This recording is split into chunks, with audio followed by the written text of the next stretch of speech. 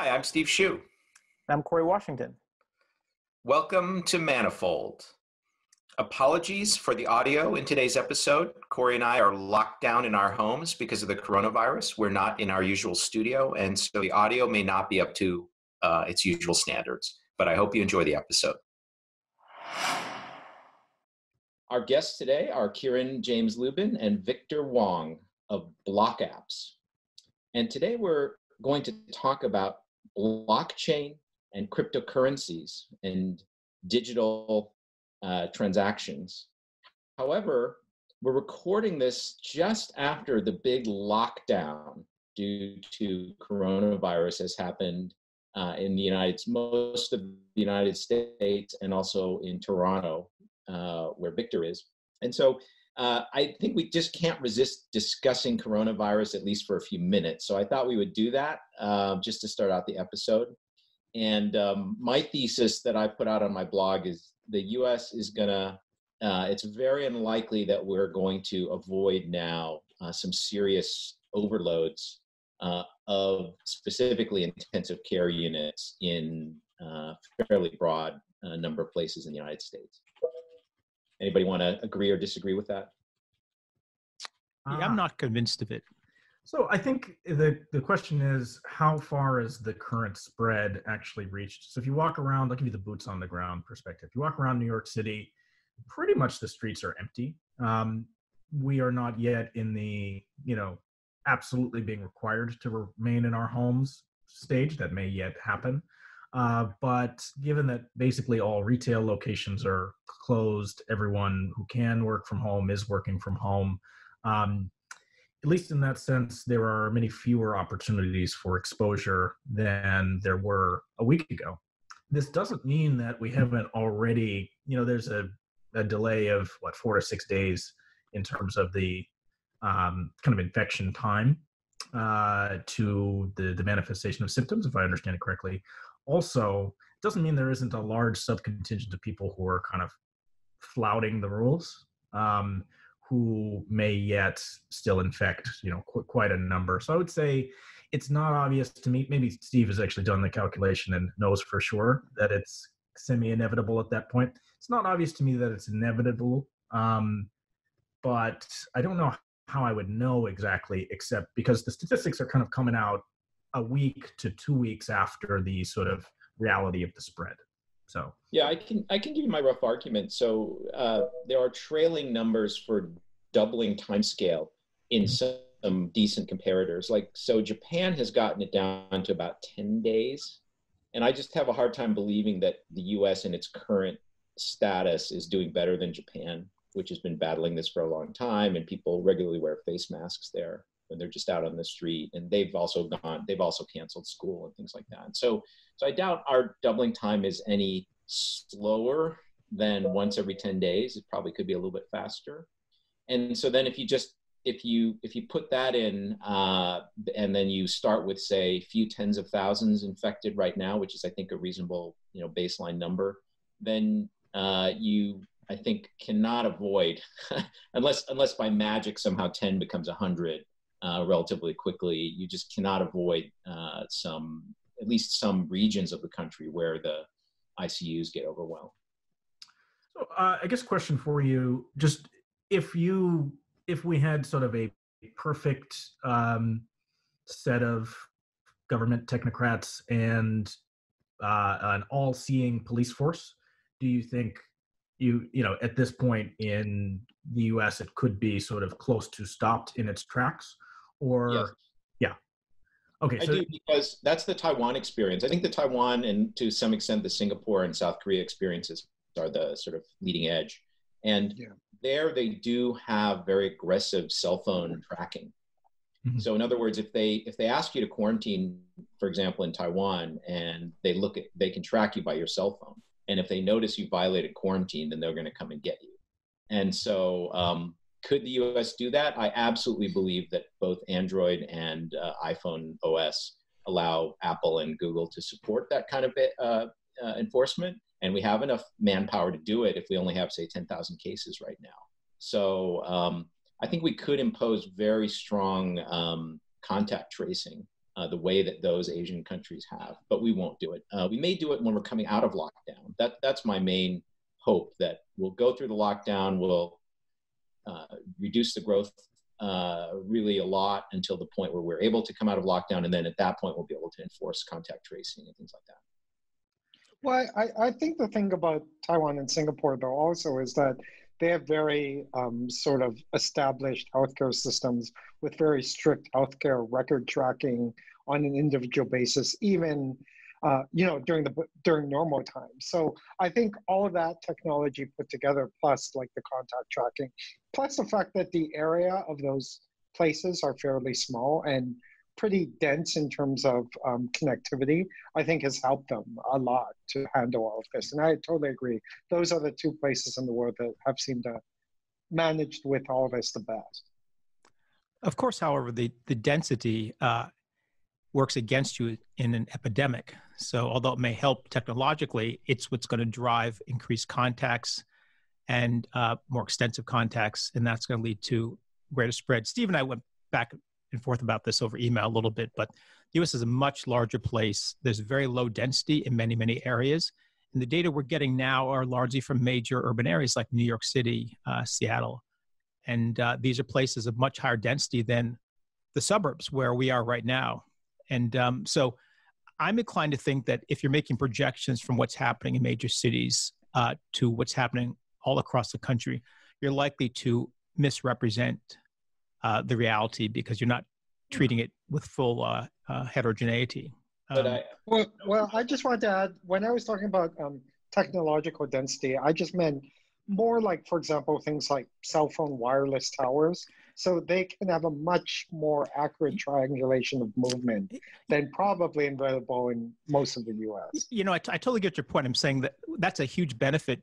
There's density both technologically and human terms, right? So it cuts both ways. It's incredibly beneficial as far as tracking goes, but it's also incredibly beneficial for transmitting the disease. Steve has his hand raised. So I would say, Vic, that actually U.S. geolocation from mobile is actually good enough for this application. So there is an advantage from density for that, but I think U.S. capabilities are good enough, having looked at some of the data. To Corey's point, I cheated a little bit because my prediction was not that every ICU would be overloaded, but that there would be many regions of the U.S. where ICUs are overloaded, and those would be the urban regions, which are also fairly cosmopolitan and have had a lot of travel, international travel and stuff. So I feel pretty confident that I'm actually cheating a little bit because I actually know that in the Seattle area they already have this problem. So they've got some added capacity now because they're going to open up the VA actually to emergency beds. And I actually don't know the full number of beds, but a friend of mine runs a sort of moderate sized VA hospital in Massachusetts, and those are going to become available. Yeah. But I'm actually interested in the kind of prediction about doubling. So what's extremely hard to know is how many people are actually infected right now. I think it's plausible that it's Kieran. Is that, said that the behavior is so extreme, the response has been so dramatic that I don't see you having a whole lot more transmission because people are effectively quarantining themselves, even in places like East Lansing where there's no quarantine order at all. So the question is how much more transmissions there are going to be beyond the people infected now. Yeah, that's a very key question. And that's why I used the Japan trailing 10-day number as a reference. So in the unconstrained setting, I think their data is pretty strong now that shows that doubling time is about 3 days. And you have that data from Lombardy, and you also have it from Korea and other places. So the question is now with the measures that have been imposed. So in where we are now, bars are closed, restaurants are closed, gyms are closed, schools are closed.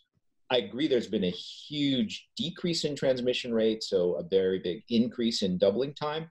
The question is, has it gone above 10? Has it gone above 15? I doubt it's gone above 10 just because that's the Japan number. And Korea is at 16 right now. So that still leaves a problem. Like if it's at 10 for another month, we still have a problem. Can we do much better than that? Even those societies haven't done much better than that, right? So I think China got to 36 or something for its last doubling. Yeah, I mean, I think another factor in all this is whether they can handle outflows of patients in sort of middle ground area, which is what they did in China, right? Like, you started to have very extensive testing and moving people into isolation facilities that are not hospitals, and only moving people into hospitals when they really needed it. I know in New York example, they talked about putting, enlisting military bases or other places to maybe possibly do that. So that is a big question if they will actually go forward with any of that. I had a point related to the density. If I recall correctly, for some definition of sort of city, suburb, and rural, the United States by population is about a third each. So a third of the people live in cities, third live in suburbs, third in rural, which means at least the city people, that's still like more than 100 million. So I don't know that would change. To Steve's point, that would be plenty. It might not be a majority of the country, but there's enough people in a high density situation that it's. Yeah, I'm cheating because I only need to win on those 100 million that you just mentioned, exactly. right? And it still satisfies my definition. By the way, there's an issue of compliance, Corey, which is that you're compliant and we're all compliant, but you're not out looking to see who's not compliant, right? And so when I go for long walks in my neighborhood, I saw truckloads of guys who do lawn work and stuff riding together to a site to do lawn work, and they didn't look compliant at all in any respect. They were just goofing around. They were not taking anything seriously. They probably thought people like us are just stupid, right?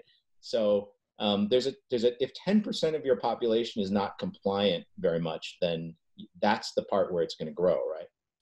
Yeah, that's right. Although we should note that there's actually no order to quarantine yourself in East Lansing. There's social distancing. So there's a distribution of responses. The people like you and me who are in fact going overboard and effectively quarantining ourselves. There's a set of people probably around the median who may in fact just be social distancing. But my experience, it looks like it's actually biased. And again, I've got a biased sample towards doing more than people are being asked to do. So again, I don't know how many people are just out more or less. I think there seems to be two extremes, and I think maybe one end of the extreme, and then there's sort of a nihilism kind of extreme where people are just behaving completely like nothing's going on. And in major cities where it's quite dense, you still see people riding on subways in New York. So I think there are those two extremes that are happening in people's psychological mindsets. These guys riding in the trucks where they have lawnmowers and stuff and leaf blowers were not social distancing at all. They were like 1 foot from each other and just goofing around. And I believe there are many thousands, hundreds of thousands potentially of college students in Florida right now just like rubbing on each other in a drunken state. So I think they're large, and then they're going to fly home, right? So well, the mayors of a few of these southern Florida towns have put the kibosh on this stuff. I think they've outlawed large gatherings, and we also point out that as far as I know, I checked last week. There was as of Friday, there's one confirmed case in Ingham County, where we live. So the risk for these guys, although they are flouting the public health recommendations, is still quite low. Yeah, I'm not saying that here we may be starting from a very low base and have fairly good isolation to begin with, but I'm sure there are people in New York City who are not compliant. Certainly. Oh, no, really? New York City? Oh, definitely. Well, I would say, I think there's like sort of an attitude dimension and also like a necessity dimension. So in the last week, I've had to take like 1 or 2 Ubers just because, and none of the drivers seemed stressed about the idea of letting someone into their car. I'm like pressed against the window, trying to stay as far away from them as I can. And it's because it's income, right? And I think plenty of, let's say, restaurant, hospitality workers right now would kind of rather risk it than be at home at this point. I think it's totally rational for the Uber guy because he's a young guy and he's probably not going to get sick. And even if he transmits it to some people, it's no skin off his nose, right? So, as far as the college students, I think the percentage of college students that are infected right now is really very low. And so sending them home only creates problems for a few families. Whereas if you left them on campus for a while and then dismissed them, you'd have a much bigger problem because it's probably spreading pretty fast on campus. So I don't think it's crazy to dismiss universities or go to Well, distance? I think there's a question also in where you are in terms of timing too. Like if you are assuming the infection has already taken hold in your institution, sending them home obviously is a bad, probably a bad scenario for everyone involved. But if you're assuming that people, and I think this is the assumption that a lot of people are under, that it hasn't taken hold yet, and they may be very wrong. But that's sort of institution by institution that they got to make that call. Yep. I can say that we as a company now have a fairly strict work from home policy at this point. So had I been in the role of the university president, I probably would have done the same. We just sent people through all of the different lab, not just lab, but other areas around campus to just take inventory of how many people were using the space, what the density was, and how many were practicing, good hygiene and stuff. And the reports came back pretty positive. So at least right now, the campus, I would say the transmission rate on campus has got to be really low. Well, we also have one worker, even though we've instituted work from home, who lives around the corner from our WeWork office where we have our offices. And he's made the decision to go into the office because he thinks there are fewer people in the WeWork than in his apartment complex at this point. So, yeah, exactly. I'm talking to you guys from the office, partly for that reason. Yeah. No, one more, I guess, sort of high level thought I've had is I think people are making, I think Kieran noticed this about the Uber driver, maybe it's you, Steve. People are making their own personal economic risk calculations. There's a benefit to avoiding being infected, but there's an opportunity cost. And it's really interesting because you had the same kind of calculation being made during the early part of the AIDS, actually later part of the AIDS epidemic, as to how people are going to curb their behavior, sexual primarily. And many people decide it's worth taking risk for certain pleasures that they always enjoyed.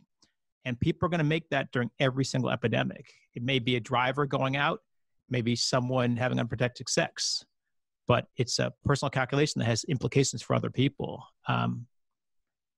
But I think you're seeing it on a kind of societal level scale. Yeah, that's why government has to intervene and I think probably has to lock down society to some degree for some period of time. Yeah, but to the point, there's, I guess it's difficult for that to be an unfunded mandate because, your Uber driver, your server at a restaurant is probably more living paycheck to paycheck than not. And so if you say you got to stay home, what are they going to do then?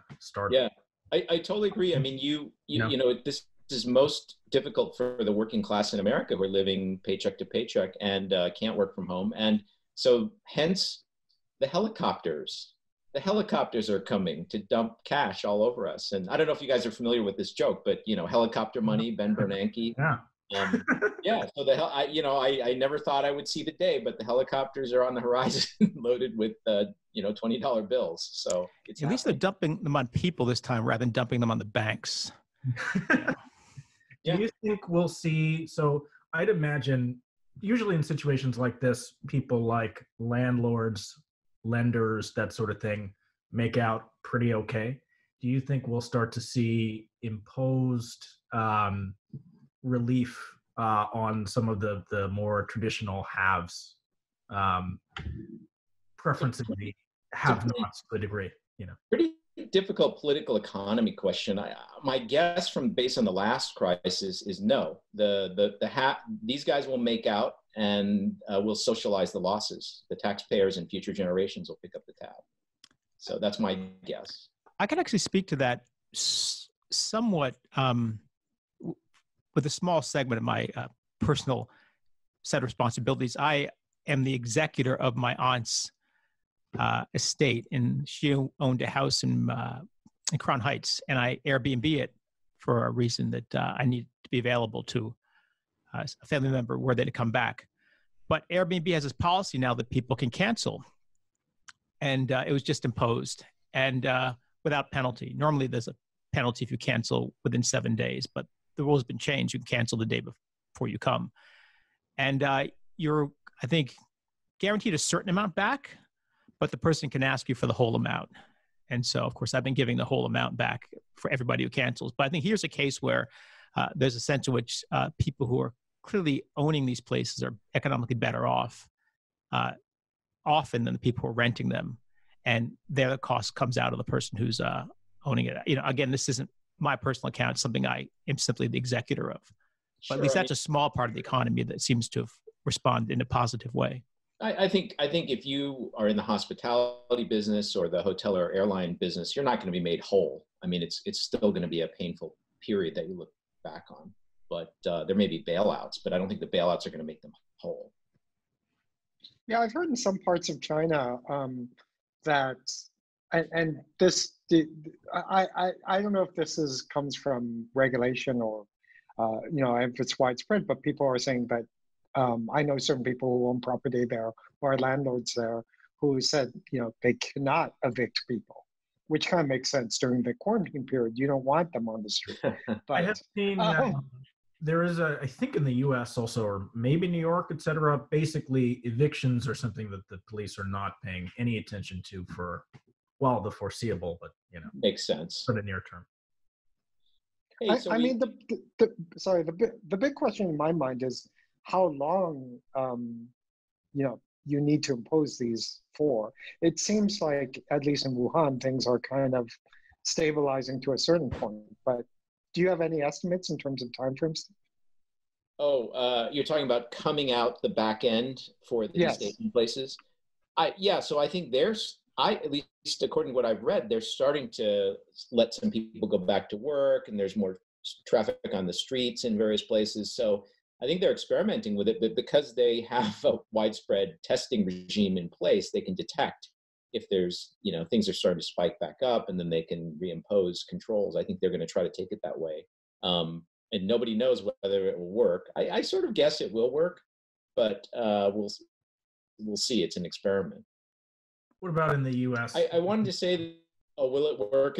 Sorry, you broke up for me for a little bit, but yeah, I was just asking, when do you think lockdowns will more or less end in the U.S.? And yes, I guess, will it be effective when they end? I haven't thought that carefully about it, but I sort of feel like 60 days of lockdown. That's what the Asians had, right? Roughly. So I think 60 days would be the best case for us, right? I think we don't know a lot about the virus. And one of the key things is the degree to which it's affected by rising temperatures. And so if high temperatures tamp down infections and transmissions, it's a real benefit. But I think there's an open question as to whether this is going to become a new normal to some extent until we have a vaccine or widespread immunity. So if you don't get rid of all the cases and it remains highly transmissible, then you've got a problem if you go back to normal, obviously, because it will come back, except for the people who become immune. And I think there's some evidence that immunity isn't complete. So I think it's really highly uncertain whether it's going to go away or there may be a second wave or just remain at a fairly low level, come up and down. It's incredibly hard to guess those things. I totally agree. But I think what is meant by normal in the East Asian situation is that the government's monitoring very carefully, and you may have a little app on your phone which gives you your risk level. And if your risk level exceeds some threshold, they don't let you on the metro that day, And so new normal could be quite different from status quo a year ago. Yeah, that'd be a radical transformation of U.S. society if we had to come to that. Yeah, it's kind of been, if you read sci-fi novels about futures where we have pandemic things, these societal coping mechanisms are not really that novel. The idea that the society is just on a constant lookout, people are being tested a lot, and then there's a fair amount of tracking and privacy invasion of people in order to keep it under control. I think these things have been thought about before. Yeah, this is in fact what happened with the HIV epidemic. What was normal just became a very different phenomenon. People's behavior changed, and it became just standard practice. Right, and the people that are at low risk but are being kind of like forced to go along with it are young people for coronavirus, and in our generation it was males, heterosexual males.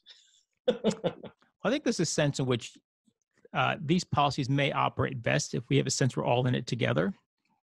Yeah, it may be a noble lie, a necessary lie, but I think for a I mean, you were probably one of these guys too that figured out fairly early on during the AIDS thing that uh, female to male heterosexual transmission was extremely low probability. Like they had almost no documented cases of it.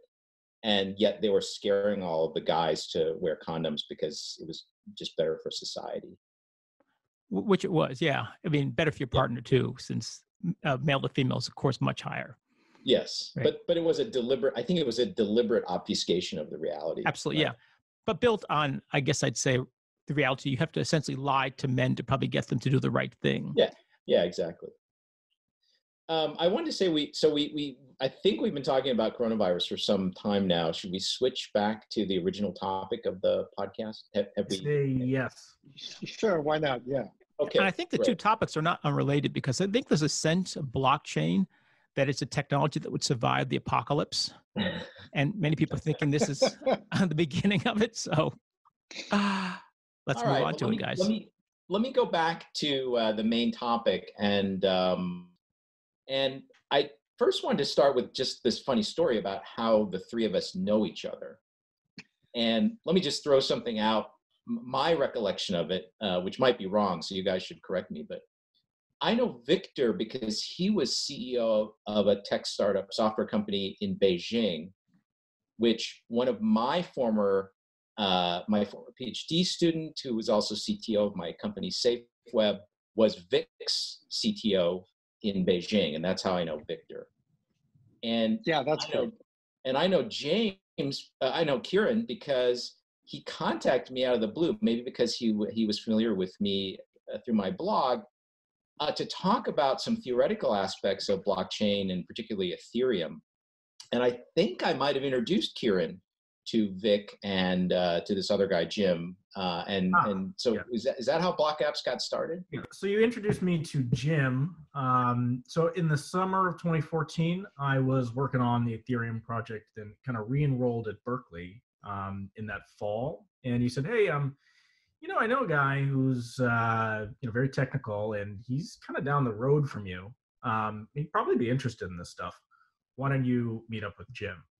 And so we met up for the first time, in some sort of coffee shop in Oakland or something of that nature, and kind of hit it off from there. And then later, so Jim brought Victor to the conference that the two conferences I put on that week that you attended.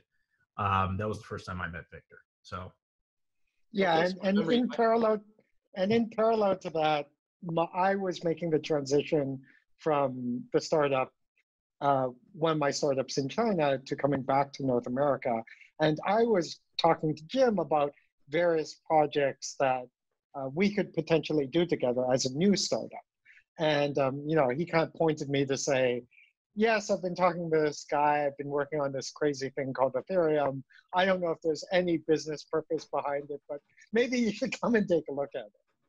Great. So it's one of those amazing stories where it's like, it really is personal networks that sometimes get these things founded. And actually the role of founder is such a special role in a startup that it's not surprising that oftentimes founders are introduced to each other by friends or actually people that they themselves have founded companies with. I want to add that Kieran dropped out of a PhD program at Berkeley in mathematical physics to do this startup. And he had a natural affinity for Jim and myself because Jim and I are both theoretical physicists. So there's also that connection. What I want to do now is do a little intro to crypto. So we have a very smart audience for this podcast, but very few of them, I would say, are experts on crypto. And I just want to introduce one concept, which I think, and you guys should correct me if there are other concepts that are absolutely central that we have to introduce so someone can have a decent understanding of blockchain. But I thought that we couldn't really get into a good discussion unless we at least said something about digital signatures. So let me try that for a minute, and then you guys can add to what I say. So there's this interesting idea that in an area called public key cryptography, where you can have a public key that's a kind of long number that identifies you specifically. So I, Steve Hsu, have my own public key, which is out there for anybody to look up. And then using that public key, I can using a private key, which is paired to that public key, and the private key I never share with anybody else, I can sign messages which other people can determine were definitely written by me and associated with that public identity, but only I can do that signing. So that basically I can say something like, I have transferred 100 Bitcoin to Vic, and I hereby sign it using my secret key, which unless some hacker stole it from me, basically that means I really wanted to give the $100 to Vic. And this is a very well understood sort of technology within the field of cryptography, and it sort of underlies everything that we're going to talk about. Can you guys add to that? So yeah, absolutely. So signatures are one of the really key building blocks of blockchains. Maybe there are sort of 3 or 4. Signatures being one, hashing being another. We don't have to talk about hashing necessarily, but we can. Peer-to-peer networking kind of plus consensus algorithms being maybe the third leg, if you will. And I have to think if there are any more, but those are sort of the keys. Signatures are super common. People just don't know. Anytime you see that block for HTTPS in your browser, there's a dependence on the signature aspect, because basically you need to know that google.com actually is Google. Anyone could sort of try to intercept your traffic and impersonate Google, but basically they have a certificate that's sort of available to your browser, and so it knows kind of who Google is, and it can sort of communicate with Google and authenticate that it really is Google right now. And so it's a super key technology to use the internet at all. If there were no signatures, you would just be communicating with people you thought were your friends, and they would be trying to steal your credit card number all the time. Right. So the manifestation in blockchain, it is kind of pretty much exactly what Steve said. It's sort of that the signatures serve as a means of identification of a person and authentication of the content of a message, basically. So the signature proves that, yes, Kieran, I'm sending 10 Bitcoin to Victor. Good day for you, Victor. And it also it proves that the exact sentence hasn't been tampered with also. So there's that aspect to things as well. I don't know, anything to add? Should I talk at all about hashing or consensus? Well, I think there's one concept there that's really important there in particular application to blockchain, is that you don't need any other personal identifiable information about the person in order to verify that they signed it. So, I think we're used to more identity mechanisms where you have to prove yourself by offering, a lot of information about your background, say social insurance numbers or addresses or your name. But, I think one of the powers of digital signatures is that simply by having that digital key, you can prove that that public address refers to you. And that allows you to basically sign these transactions and later claim that that was you. And I think that's one of the very powerful elements that people are talking about. Blockchain. Identity more of a bearer asset, which is it kind of previously didn't work that way. Sorry, go ahead, Steve. So this digital signature capability, this cryptographic capability, allows you to, as Kieran said, send a message which other people can verify did really come from you, and also the content is unadulterated. So I want to give $100 to Vic in Bitcoin. Now the blockchain. I believe it was 10 Bitcoin, Steve. No, it was only $100. I'm not, come on. Kieran wanted to give you 10 Bitcoin. I'm only giving you $100.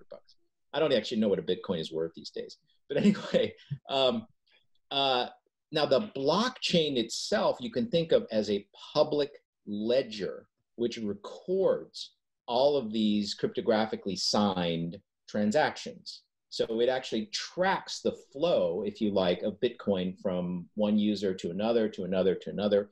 It doesn't have to be Bitcoin. It could be flows of other things or other contractual obligations. But because of the cryptography, one can sort of verify that the messages are unadulterated and that they actually came from the person that supposedly, you say, gave away the Bitcoin.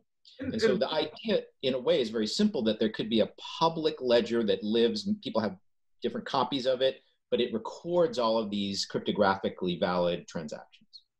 So, and Steve, to your point, maybe there's a kind of implicit question of like, why do you need the public ledger part at all, right? If you got the signature, it's kind of like an IOU or that sort of thing. You know, Vic wants to give me 15 Bitcoin back. And so why would you ever need the public thing if you're trying to transact? Couldn't it just be sort of peer-to-peer? He's got my signature, you know, he can prove it. And basically the reason is it comes from a sort of question of my ability to prove that I actually have the thing that I'm transferring to Victor. And so in the normal banking world, you know, I would have an account at the bank, and they would just have my history of transactions. They would kind of roll that up into my current balance. And when I go to pay someone, there's like a time delay. You kind of wait for a while and they say, okay, you know, we see the transactions coming in. We think he has enough money. And they kind of later tell the other bank that, yeah, everything is good, you know, thumbs up. And then both banks update their ledgers, basically. And so there's always this element of, is the money actually there, kind of, so to speak, in the normal banking world, which is part of the reason you get delays and it takes 4 days for payments to clear, et cetera.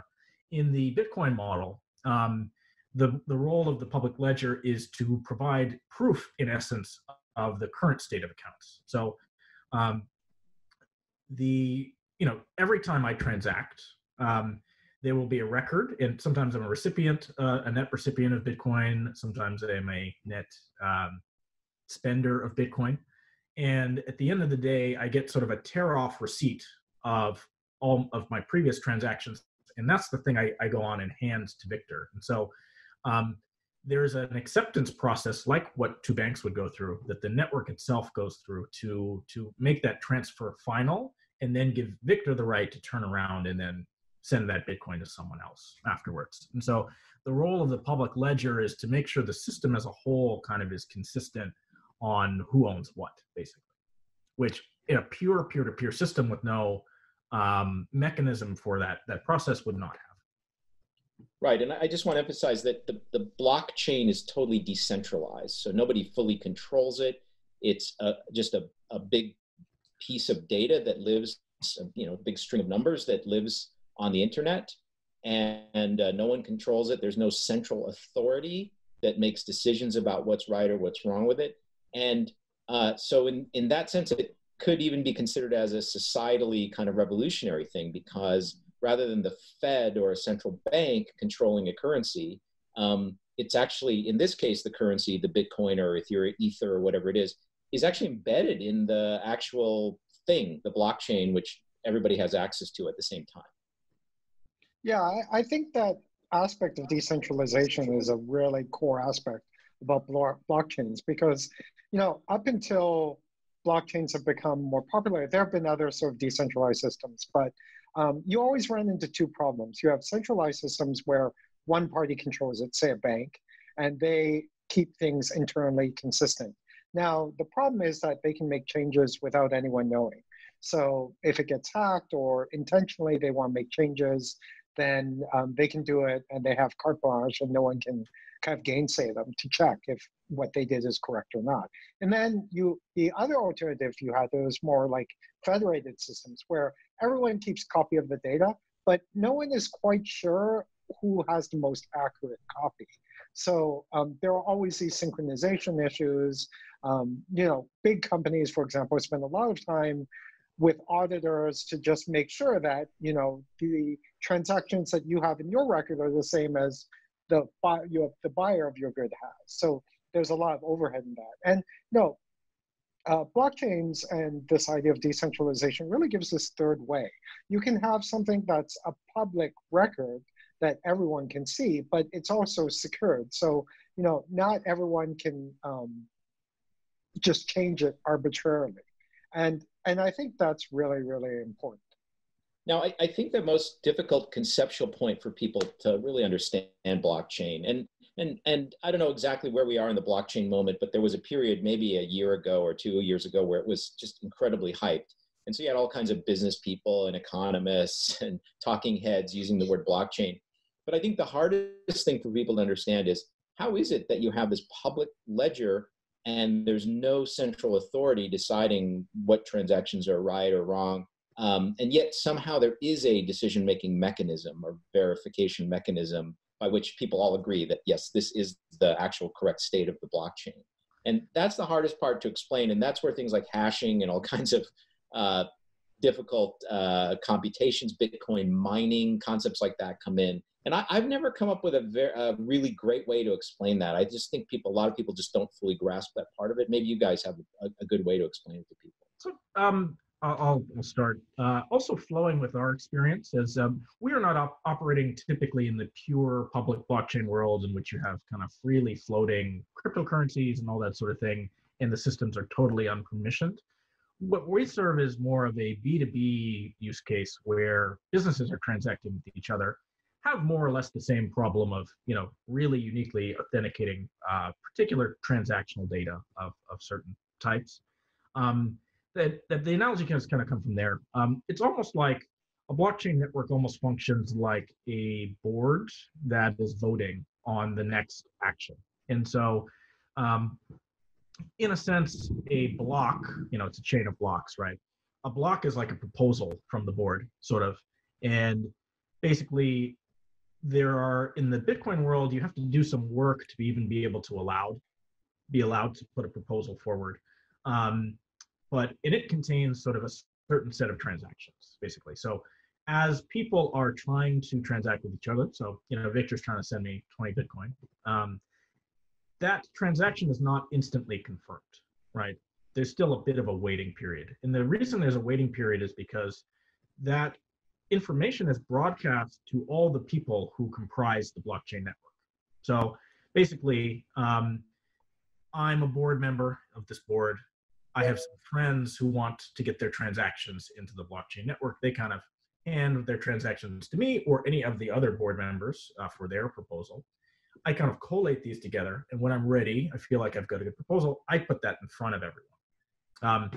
And it's up to them to sort of ratify this proposal or not, and then continue to move forward and build their subsequent proposals atop my previous one, or reject it and then work from some sort of previous state of our sort of joint company.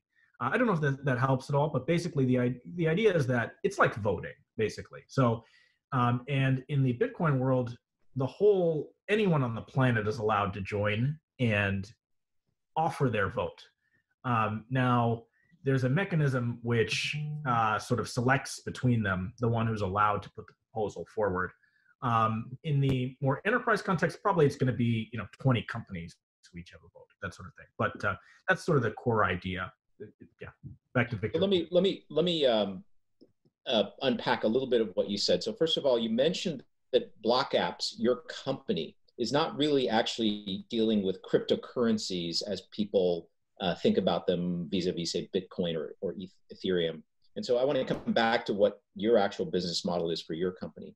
But some people who know a little bit about Bitcoin may have heard of things like Bitcoin mining or giant computers that are just doing nothing but creating, in some sense, or generating new Bitcoins for their owners.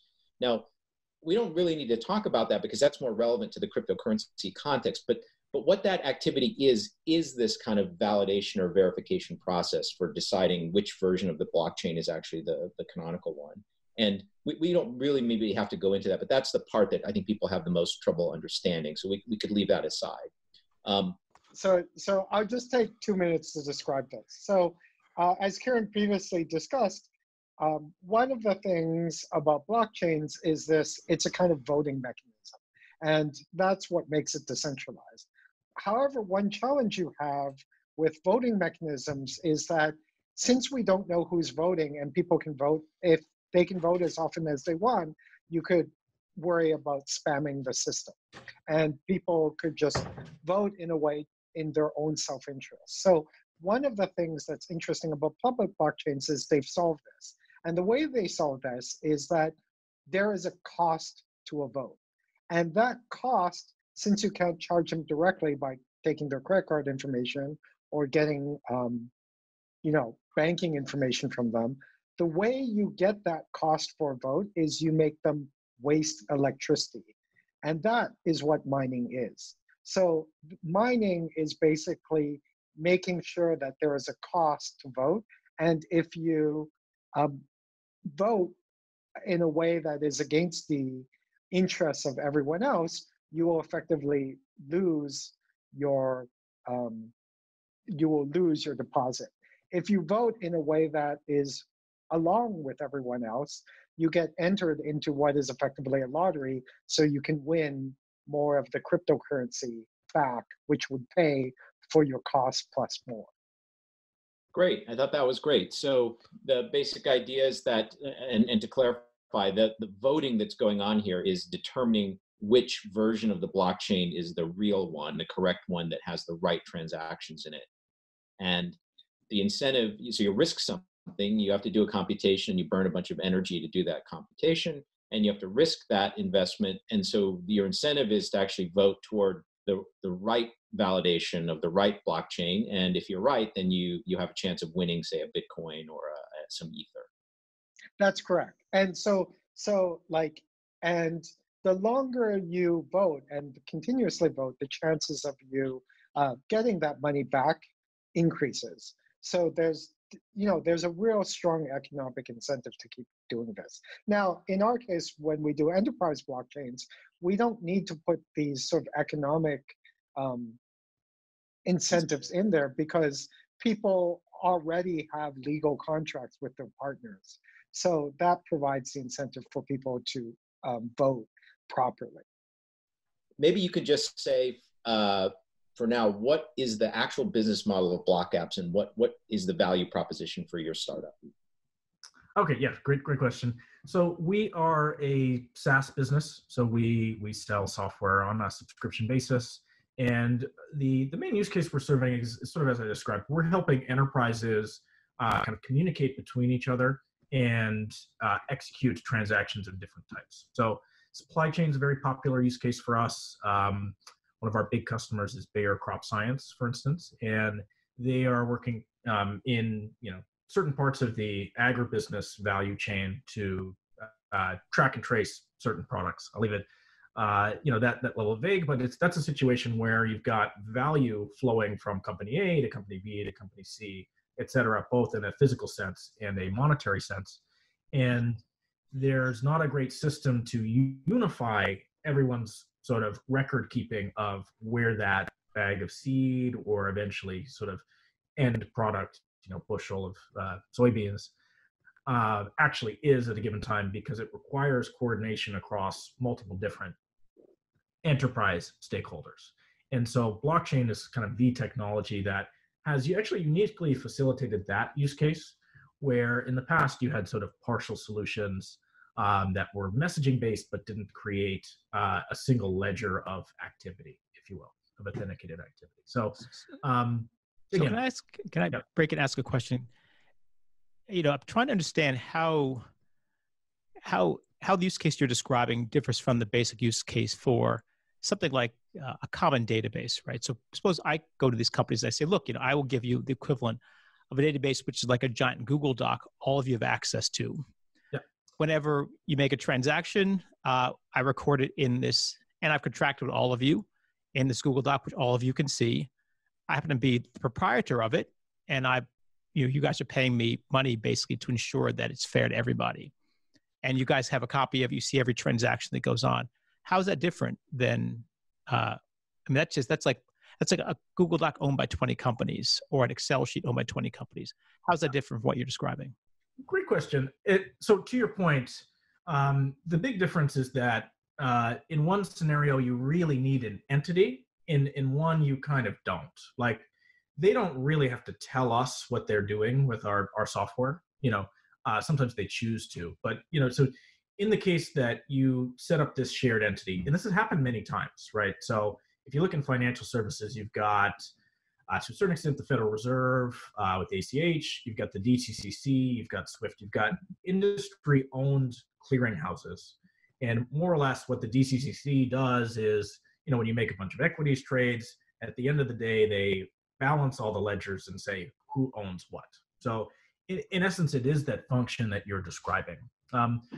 what we think is different about blockchain technology, there's still a need for a commercial actor to support this network of activity, right? Like these companies are not going to be able to do it with cobbling together open source or coding things from scratch themselves. You need some coordination force, but you really don't need to ask us for any sort of permission, right? It's sort of once the network is established, you sort of really own it and operate in a way that kind of we haven't seen SaaS companies of this sort of Web 2.0 stripe behave that way. The posture is that, hey, we've got your data, and we'll either share it with your suppliers on a permission basis, or we own it, or we're holding it for you. It's different sort of cases. There are some marketplaces like B2B marketplaces like Ariba, for instance, that sort of fulfill a similar function. But when you're talking about internal core systems of these enterprises, like their ERP systems, et cetera,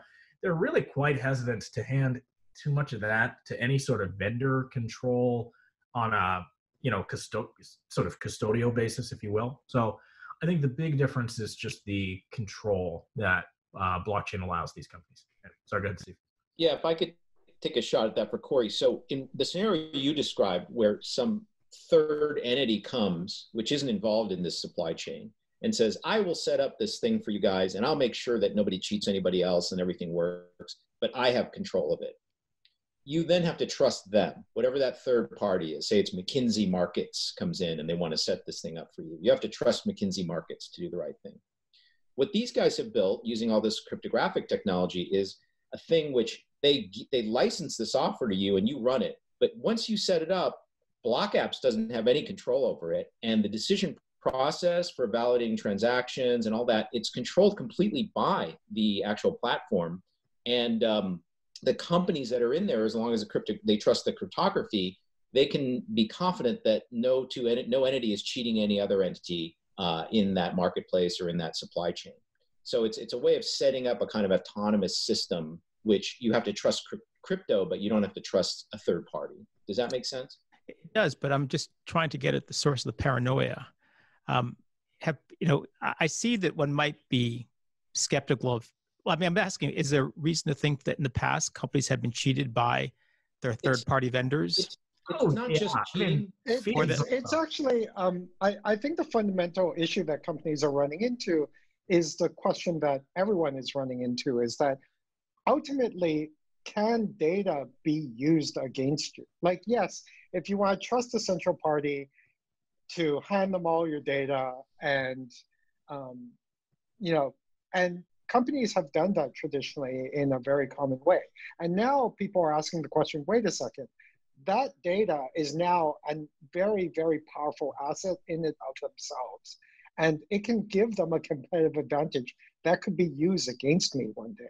So that's why companies are looking into methodologies that allow them not to get all those advantages of, collectively having a shared data repository without having to give it in the hands of a single party that could use that data against them in various ways. And by against them, I don't mean it's directly oppositional. It can be just like they increase the costs of accessing their systems as you become reliant on them.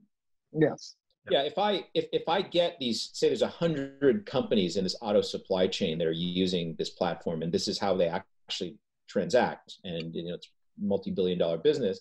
If it's all entrusted into one guy who built a little database for them, what's to stop that guy from just starting to charge a little bit more for every transaction, because he's in a very powerful position now, right? Plus he sees all the data flow and he can do all kinds of stuff. Whereas this autonomous system, nobody controls it, and there's nobody that could, extort the participants on the platform.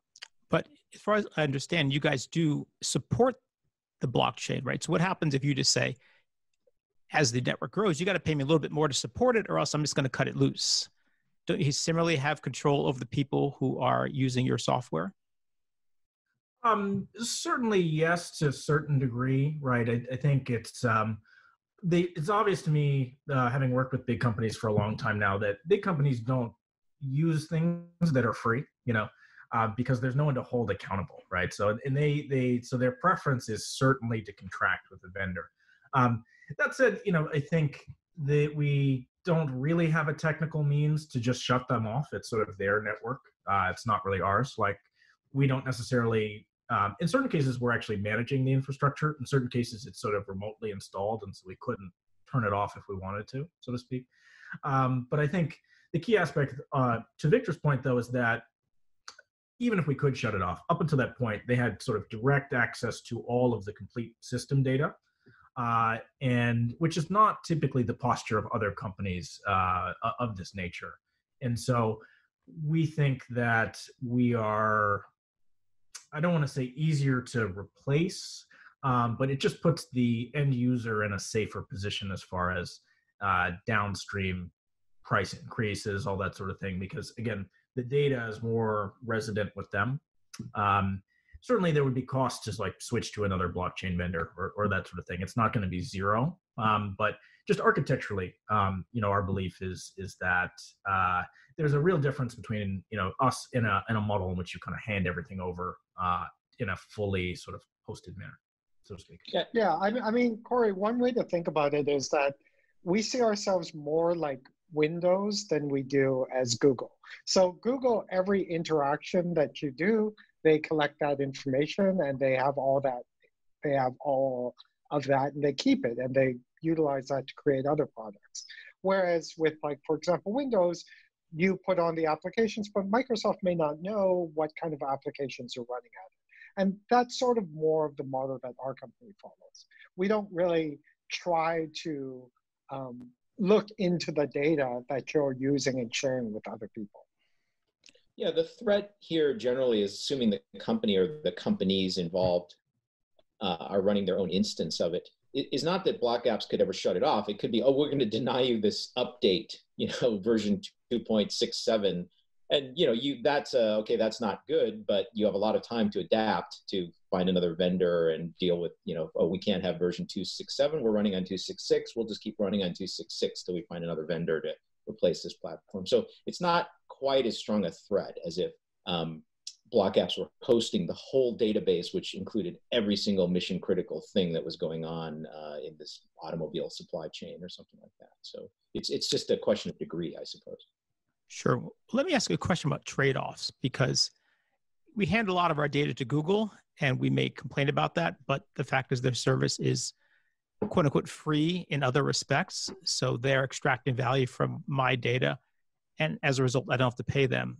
So how about someone says, okay, it's great, you're giving me control over my data, but I'd rather that I just didn't have to pay you so much. I'd rather you actually took control of my data. You're actually taking control of my money instead of my data. And that's a trade-off you might have, right? But nothing's free in this world. So is it right that you guys are simply taking a charge, basically extracting a price instead of extracting data? Okay, so this is an interesting question. I would also say broadly, blockchain is kind of experimenting with different business models at this point. One of those business models is, you kind of release a token and hope it appreciates in price. So this is not one that we've ever done and have considered, but if for the listeners, if you ever followed kind of the ICO kind of boom and bust, if you will, from sort of mid 2018 to kind of early mid 2017, that is a path that people have followed. And, it's actually an illustrative example, though, I mean, there's plenty of issues with it, but the idea is that these systems have a certain shared ownership. And, people buy these tokens, they hope that the usage of the tokens drives the supply down and then drives the price up, and so they participate in the success of these systems. There are plenty legal issues in certain cases with this idea, et cetera, so we've never pursued it. But some of that concept, I think, is still relevant. So, I think there's a split also by who you are, basically. So if we're talking about Fortune 500 companies, they would rather pay, right? Their data is so valuable that they would rather pay up front, and would the idea that they would sort of want a freebie is really unlikely to me. in the kind of a core transactional use case. I just don't really see it for really big mission critical businesses. For certain startups or all that sort of thing, I can imagine them being served in a scenario where they give a little bit of non-monetary value and in exchange don't have to pay the monetary side. It's something we haven't explored in great depth. I guess I would say we are largely working with the segment of the market that has really big mission critical business processes, the value of which would be so much larger than, the kind of contract that they would have with us, that it would be, almost cheaper to pay than try to work with some party that could really leverage that core data. It might cost them more in the end. And typically, this is how big companies have just consumed enterprise software. Almost never are they handing their data to someone for free. Go ahead, Steve. Yeah, I was just going to say, in a way, Corey's question is basically like, why does enterprise software exist, right? So why are there, heavy software packages that are highly proprietary and that companies pay a lot of money to get, like Oracle databases, for example? Why don't they just show an ad to every one of the employees every time they use the database, and that funds it? But I think there are deep reasons why enterprise software exists, and why, if you were in the shoes of a CTO at a Fortune 500 company, you would not want to do some lightweight thing that pays for itself by ads or by information arbitrage or something. You would just want to pay a price and get a nice, stable, really high performing piece of software that you can run an instance of. Yeah, and I think primarily the reason is just a cost component. Like, to your point, Corey, is that we use free services, but we get the benefit of having access to software. Now, companies have to pay for access to these intermediary services that we talk about. So they're already paying for them. Now, companies that typically are much more comfortable paying, say, a flat rate for using something than a percentage of the cost of that good, because that can be an immense amount of value that is taken away from them.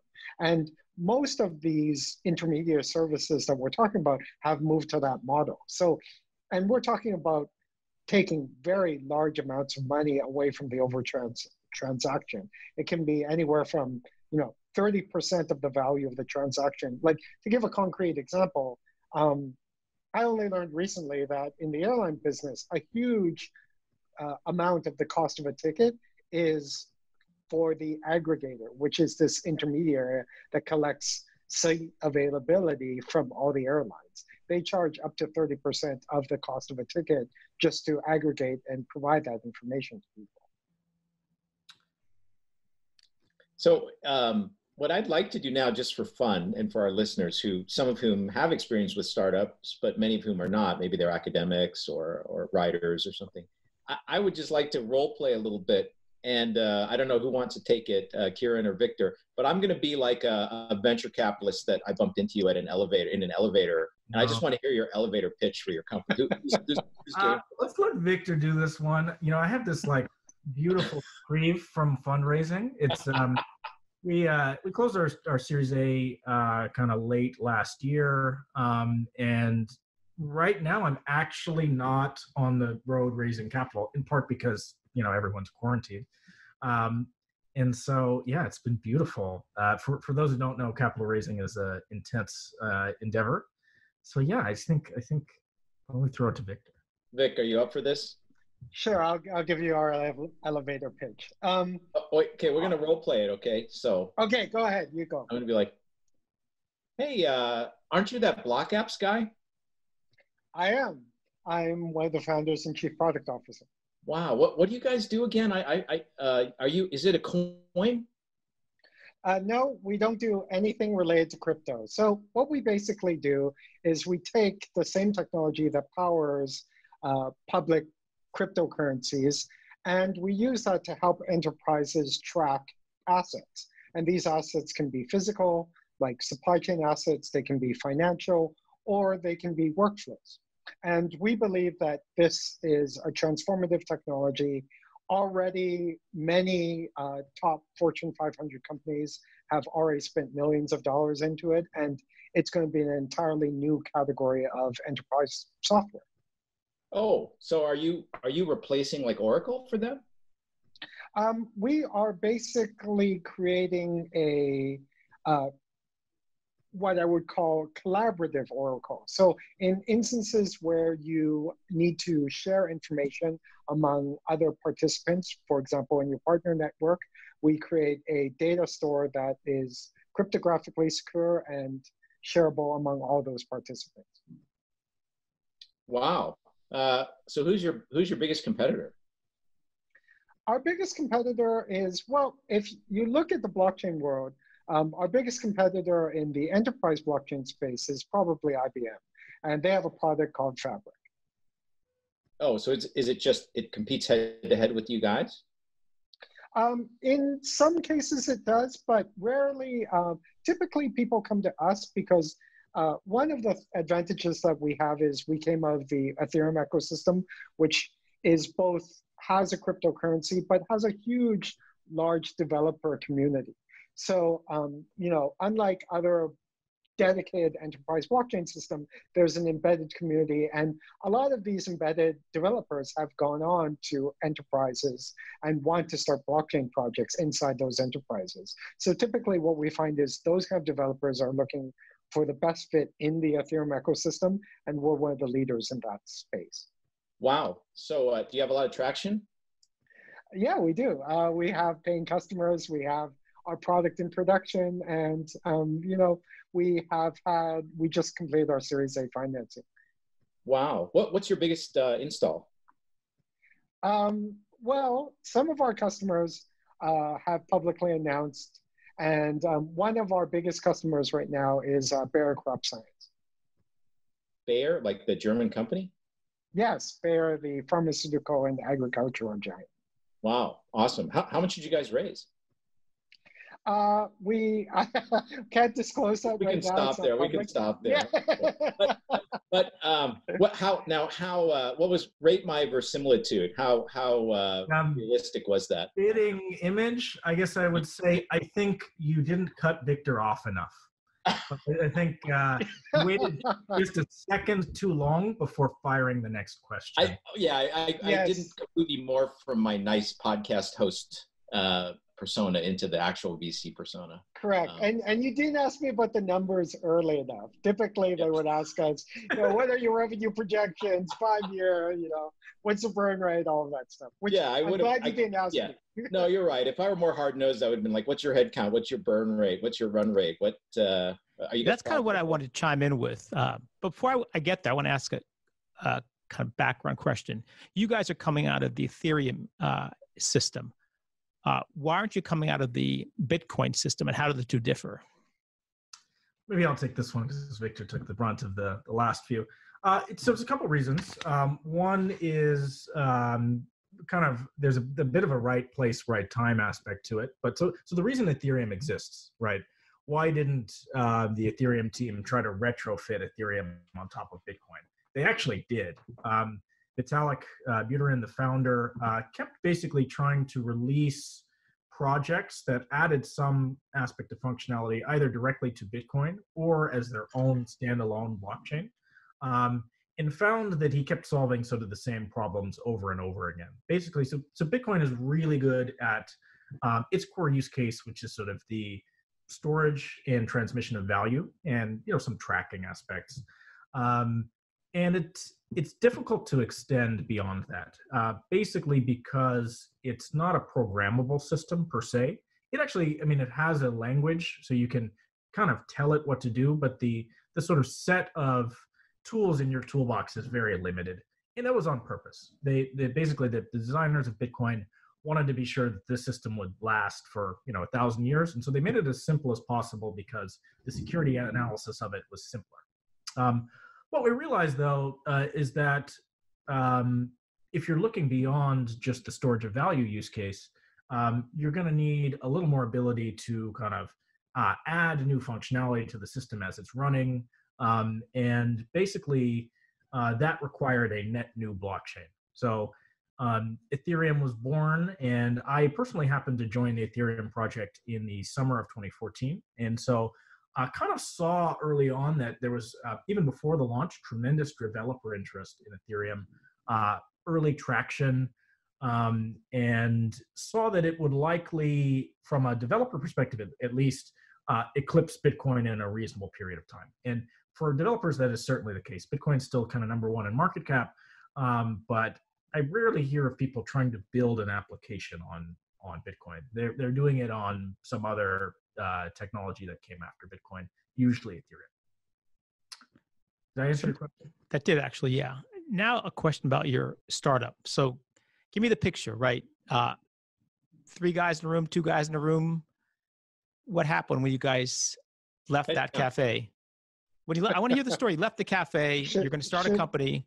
Give us the story of your company. This one, yeah. Victor, you take it. Should I take this one? So, as I said, there were kind of like 2 parallel things happening, 2 groups happening. Kieran and Jim, having been introduced by Steve, were working on Ethereum technology, and really just like Jim as technologist really wants to understand something by getting his hands dirty and building on it. So they were working together and building what would eventually become the sort of start of our platform that we now market.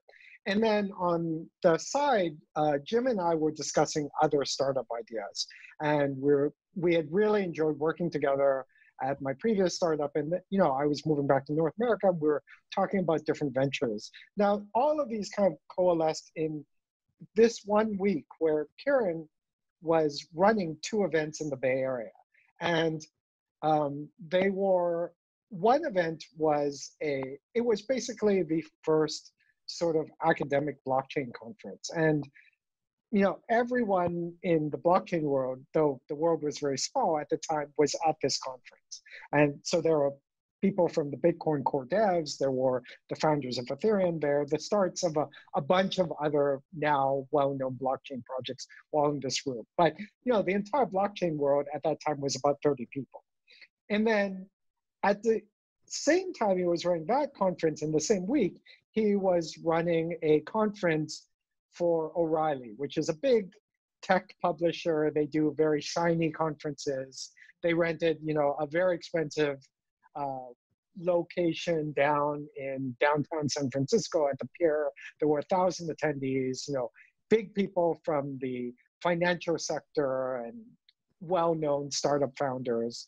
And these things happened back to back. And so the academic conference happened first.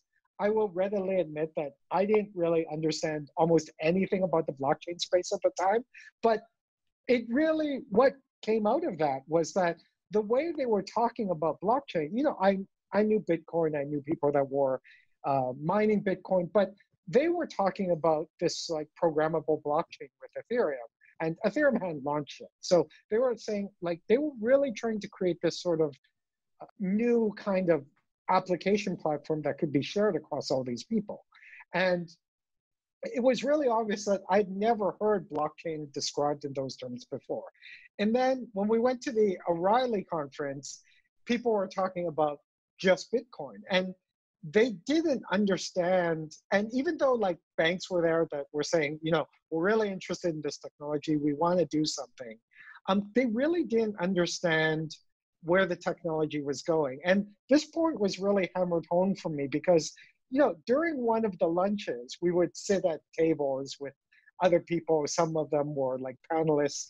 And I would just, after, being in this academic conference for a couple of days, talking about some of the concepts that I had learned over these last couple of days. And some of those people got up, repeated word for word exactly what I told them at lunch. And people were like, that guy really understands blockchain. So there was this clear gap between what businesses and the demand that we were seeing from businesses for blockchain technology and the technologists and what was actually happening. So it was really, really obvious in this case that there was this gap between those 2 sides, and that the 3 of us, given our backgrounds and given our general approach to things, could really fill that gap. So what's the next step after that? You guys built a product, just you three, or did you raise some angel money? Good question. Maybe I'll take this one. So, within a couple weeks, we had started working more seriously. Victor was sort of already preparing to move back to North America and kind of transition out of his previous business formally. Jim had been coding for a couple months to kind of understand this stuff, but we got together and we're like, okay, we have like a general sense of kind of where we want to go and set up some first sort of technical deliverables. Like, let's just, take what we've got and then kind of wrap it in a simple API for developers and businesses to consume. And so we sort of set to work on this. Took a couple months, I guess. I was still enrolled in classes at the time. I remember distinctly thinking, okay, well, I can work on this and in parallel finish my degree, which of course just never happens, right? Yeah. But yeah, so we kind of got pulled into the coding, kind of 12 hours a day, not really, kind of quarantined a little bit, right? Not leaving the house that often. We joined Consensus. So we were sort of always in touch. So Consensus is my dad's company. But what do they do? They do a good number of things. They have functioned as an incubator, as they did for us, and they still have that part of the business, but they're mostly a blockchain software and services firm. So they make certain application layer technologies and do a fair amount of professional services in the space. You can check them out. They're doing a whole bunch of interesting stuff. In any case, so we sort of joined kind of as a to be incubated model, and around, so in effect we became employees a few months in, and then started to hire sort of at that point. Vic, anything to add to that? Yeah, two things. Really Side note, I sort of handled the initial negotiation of us kind of becoming incubated by Consensus. I didn't realize at that time that Joseph Lubin, the founder of Consensus, was Kieran's father. So I probably would have negotiated much better had I known that at the time. And we really came in as a company ourselves. So we really knew the three founders. And then we kind of came in with the understanding that we were beginning a company from that. Other people just joined it as more like employees or more individuals, but we were kind of one of the first groups that joined Consensus that had an idea. To add to that, the early days of Consensus had sort of a beta works model where people to some extent float from project to project, and projects that got traction would eventually kind of get turned into companies. So this doesn't sound like a conventional incubator. It's not just they have a space and who wants to start a company basically rent space there. For us, it sort of functioned as a more or less conventional incubator, but for plenty of companies, it did not. Or plenty of things that became companies later. So I want to get some understanding. Sorry, not to talk about your dad's company, but it seems interesting. People come in on a project that's conceived by Consensus, and then if this project takes off, this may get spun out. So it's essentially a kind of factory for spin outs. More a venture production studio than an incubator, but it kind of did a bit of both. Sorry, Steve. This was one way to describe it. Correct me if I'm wrong, guys. This was early days of Ethereum, and Kieran's father and his company Consensus were trying to build an ecosystem around Ethereum to try to just add value to the whole thing. So the thing with Ethereum is that it's a Turing complete system, and you can build all kinds of really cool apps that applications that have internal logic and things like this that you couldn't do with Bitcoin. So the idea that you would have a kind of studio or place where you would back certain developers to build really cool things that show the power of Ethereum, that was a strategy. I think that was a strategy in the early years. Exactly. Yeah. Yeah, and to add to that, like Consensus has since become the world's largest blockchain studio. They have, thousands of employees at this point. And at the point we joined, I think we were like probably in the first 10, dozen. 15. So they were still trying to work out their model too. And now they do things like blockchain consulting, enterprise projects. They do a bunch of different things in addition to incubating different companies like ourselves. And so coming back to hopefully exponential growth, give me a picture of the growth of the company. The company was founded when formally? Well, yeah, so formally, all of this that we're describing is early 2015. We spun out early mid 2016, and raised independent capital. So technically the entity was sort of created in 2016, but the concept and the people really beginning of 2015. And what's your growth been like since then? Yeah, interesting question. I would say excellent.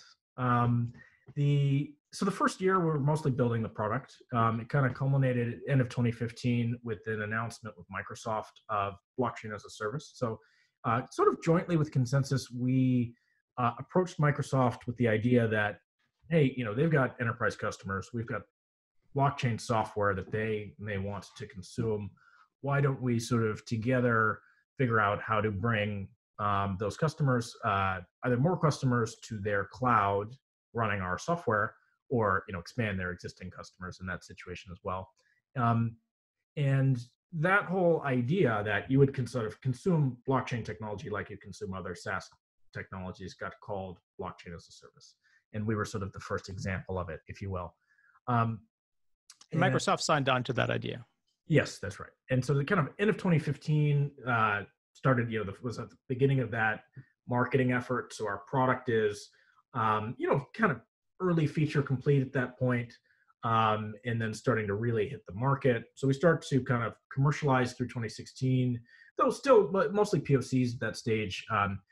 People are seeking to learn about the technology, use it at very small scale production, kind of that sort of thing. They're still kind of figuring out how to adopt it. To a certain extent, that's true through 2017, that we got our first larger scale kind of call them pilot production initiatives. And kind of flowing through that, we got some good announcements, like BHP Billiton was a customer of ours, usually world's largest mining company, that got to a production stage. And that sort of carried us through to kind of a maturing market in kind of 2018, 2019, 2020, where, it's we're more comparable to just a traditional SaaS business. So I think in the very early days, it was kind of blue ocean and there were aspirational aspects of it. But, now it's like we got a sales team, we've got kind of processes, we sort of understand quite well what the market needs, and our product meets that need and is, at least we think, sort of the best one out there. There's also been a kind of maturing of categories. So at the beginning, if you asked like, who are your competitors, we might not have had an answer, to Steve's VC point. Now it's sort of like it's this one, and that one. And the people who are consuming the technology are actually kind of comparing it on granular dimensions. And the problem is Sorry, Kieran, I just want to get a sense. Are these companies that are younger than yours, or are they mature companies that have basically entered your market? Both. So IBM being, extra mature in a sense. But there are startups as well at sort of varying levels of maturity.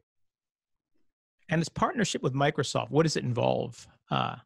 Is it a partnership, or is it like a stamp of approval? How do you work with them? Great question. So there's sort of two things. So Microsoft, Amazon, Google, who we have all also partnered with, have a marketplace concept whereby they make third-party software sort of available in a transactable format to their customers. So customer wants our product, which is called Strato. They can just go click, buy it through their marketplace. And this is it's more of like a test environment in a sense than a place where customers will really consume and keep things. Usually they'll test it out there, and then if they like it, they'll get directly in touch with us. Though we have had some people who just stay on the marketplace for a long time. So the first thing we did was get our software available to be transactable on their marketplace. Then we work with them to sort of jointly go to market, where we're working with some segments of their sales team, both the blockchain side, but people who are in industries that we're interested in, or are involved with our customers or particular accounts we're interested in talking to. It's in that sense sort of a commercial go-to-market partnership. Last question. How big are you guys as far as headcount? About 25. Scattered everywhere? Largely in Brooklyn. I mean, all at home at this point. We have a few people who are not in Brooklyn. Growth rate? Substantial, though. Yeah, I mean, we're all expecting a bit of a slowdown from the circumstances, but venture comparable, I guess I would say, which tends to be pretty aggressive. I wanted to ask you some questions. So Vic was running a startup in Beijing and came back to the US. Kieran, you started out in the Bay Area, and now you guys are in Brooklyn. So first I want Vic to say something a little bit about the startup scene in Beijing or in Greater China versus here in the US. Any comments on that you want our listeners to know about? Oh, well, I could talk for hours on that topic. I mean, I will say everything you hear about it is true. I mean, the level of competition and the level of quality is unsurpassed probably than any other place in the world except maybe Silicon Valley. And I think in many ways it exceeds the level of competitiveness there too. Can you explain 996? Yes. So I mean, like, how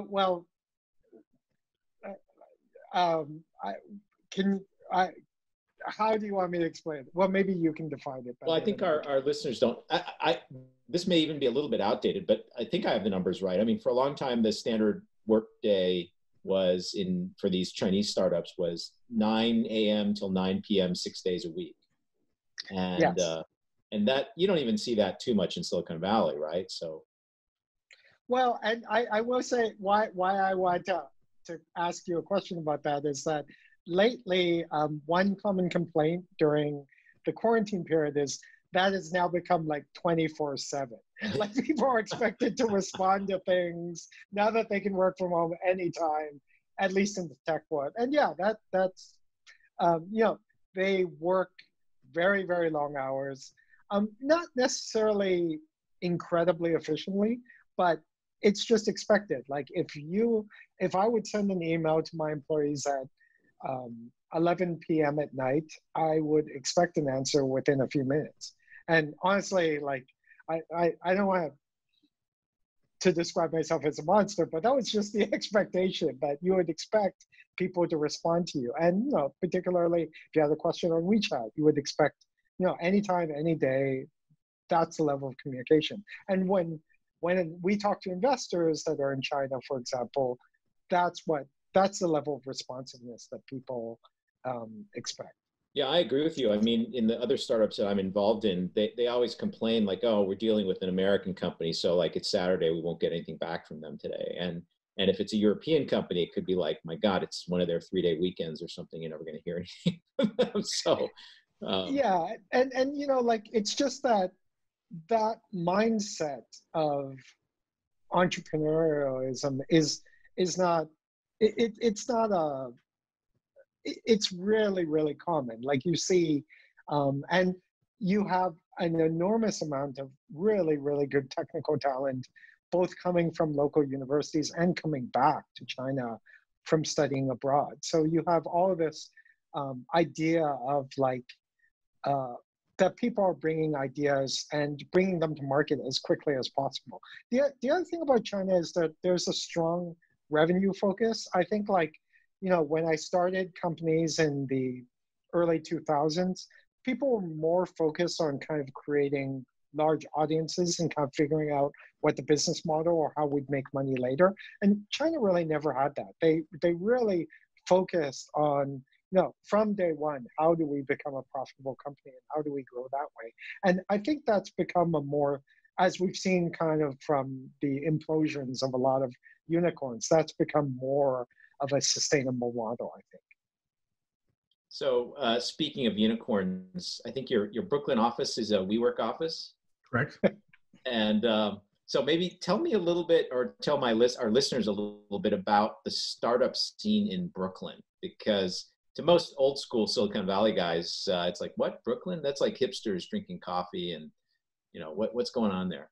So this is a good question, and I would say it's definitely different than Silicon Valley. Having spent at least a fair amount of time in Berkeley, it's not as if every conversation that you overhear in a coffee shop is about valuations or Kubernetes or something of that nature. It's not a monoculture in the same way, which I like. Of course, I also grew up in New York, so I have a bias to this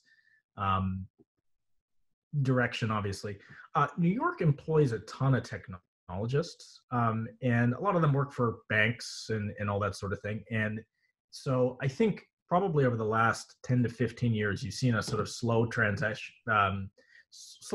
of the good technologists at big companies, big traditional enterprises, into more of a startup-y scene as more capital has been available. There've been more companies. New York's it's got its traditional strengths, right? It's good at fintech, probably better than Silicon Valley is for proximity reasons more than anything else. It's good at ad tech, also for obvious reasons. It's good at certain hard tech enterprise software businesses as well. I guess I would say, but there is less of a startup monoculture, I guess. So in Silicon Valley, of course, there are big tech companies that are no longer startups, and there are small tech companies, but you kind of feel like you're in a startup culture everywhere. Here, much less so. It's almost, you wouldn't really notice unless you sort of purposefully went through a meetup or something, but there are an enormous number of startups, right? And the amount of capital is maybe half of Silicon Valley, something in that ballpark. It's just a bigger place, so the density is way lower, but the overall activity is probably almost comparable, I guess I would say. Boston also has an interestingly similar feel. It's a smaller city and a little more. Boston has a lot of hard tech. New York has plenty of it, but just because of all the universities there. But you less get the sense that you're just living amongst startups only in Boston compared to say San Francisco. Yeah, and I would say the flavor of the startups is different. Like, I think in Silicon Valley, most startups that you kind of see are consumer-focused startups. But in New York, for example, you see a lot more enterprise-focused startups because, to Karen's point, a lot of the technologists came out of big enterprises, so they see the problems that exist in those kind of environments. I'm struggling to, this is just my own limitation, but I'm struggling to think of like, what's the most prominent unicorn that's come out of your backyard in Brooklyn? Other than WeWork? Yeah, that's a great example. Yeah. Who else is in New York? Datadog, I think, is in New York.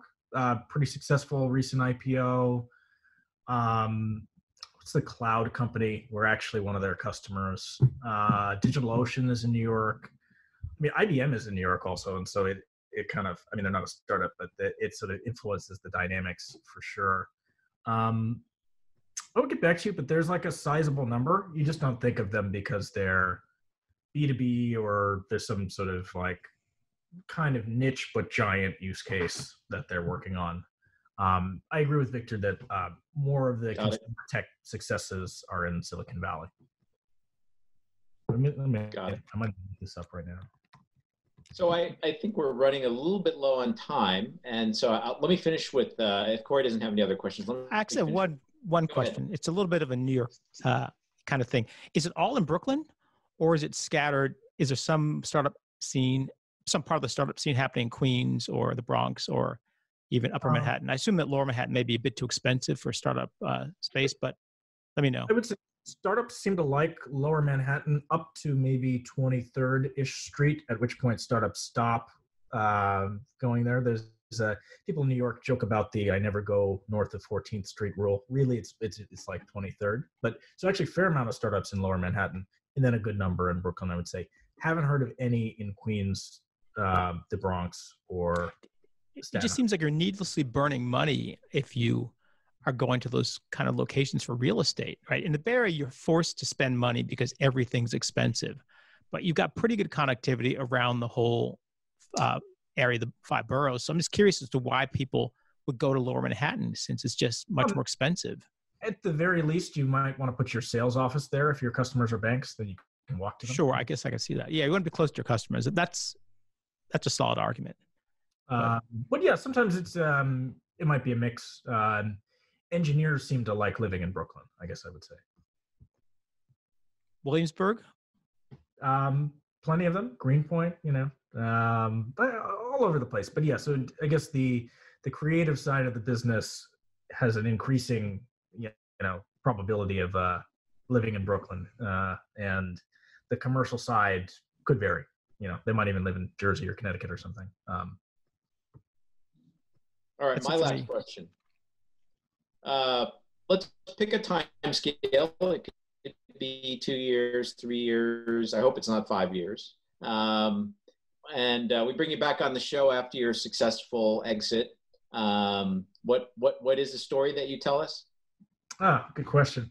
Well, okay, so I would hope that it's longer because at least my preference is more like an IPO type outcome, right? And that'll take longer than 2 years, than an acquisition type outcome. Though, of course, we'll see the market as it develops, but we're having fun.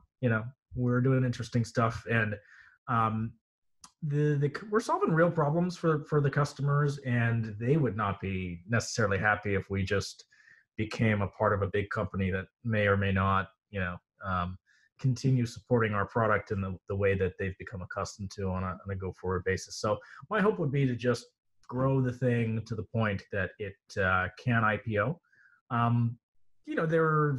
There are many questions of whether that'll happen, related to how the market evolves, how we execute, how we raise financing, all that sort of thing. But yeah, IPO would be the best outcome. I think the secondary thing that might happen is, so if you look at the big tech companies, they're all actually entering blockchain. So Microsoft, obviously we're not their only partner, SAP, Oracle, Amazon, all these guys have some sort of blockchain offering, both partner and, I guess I would say light first party offerings, things that, clearly they're not throwing 1,000 people on, but something they're willing to brand and say, hey, this is the Oracle blockchain service, that sort of thing. So what I could imagine happening is that some of the players like us who are focused sort of on the enterprise software aspect of blockchain get acquired by one of these big players, let's say, and maybe we might be the first one, someone else might be the first one, et cetera.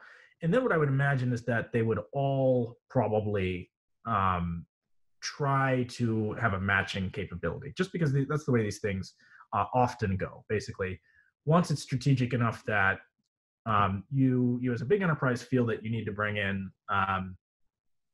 experts that would be hard to grow in-house or hire, and who have existing customer bases or some real product advantage, that sort of thing. Once one has done that, I bet the others will feel the same way. And so they'll sort of switch from a mostly partner and kind of build strategy to all right, let's buy a company and make this a first party thing. At that point, if we saw that happening, we might take the idea more seriously, because the thing that big companies have is distribution. The thing that small companies have is like an understanding of customer needs and great products. The big company takes a great product and adds its distribution, could be hard to compete with. Yeah. Got it. Well, I wish you guys luck. Our guests today have been Kieran James Lubin and Victor Wong of the awesome startup Block Apps. Thanks a lot, guys. Thank you. Great to meet you guys. Thanks, Corey.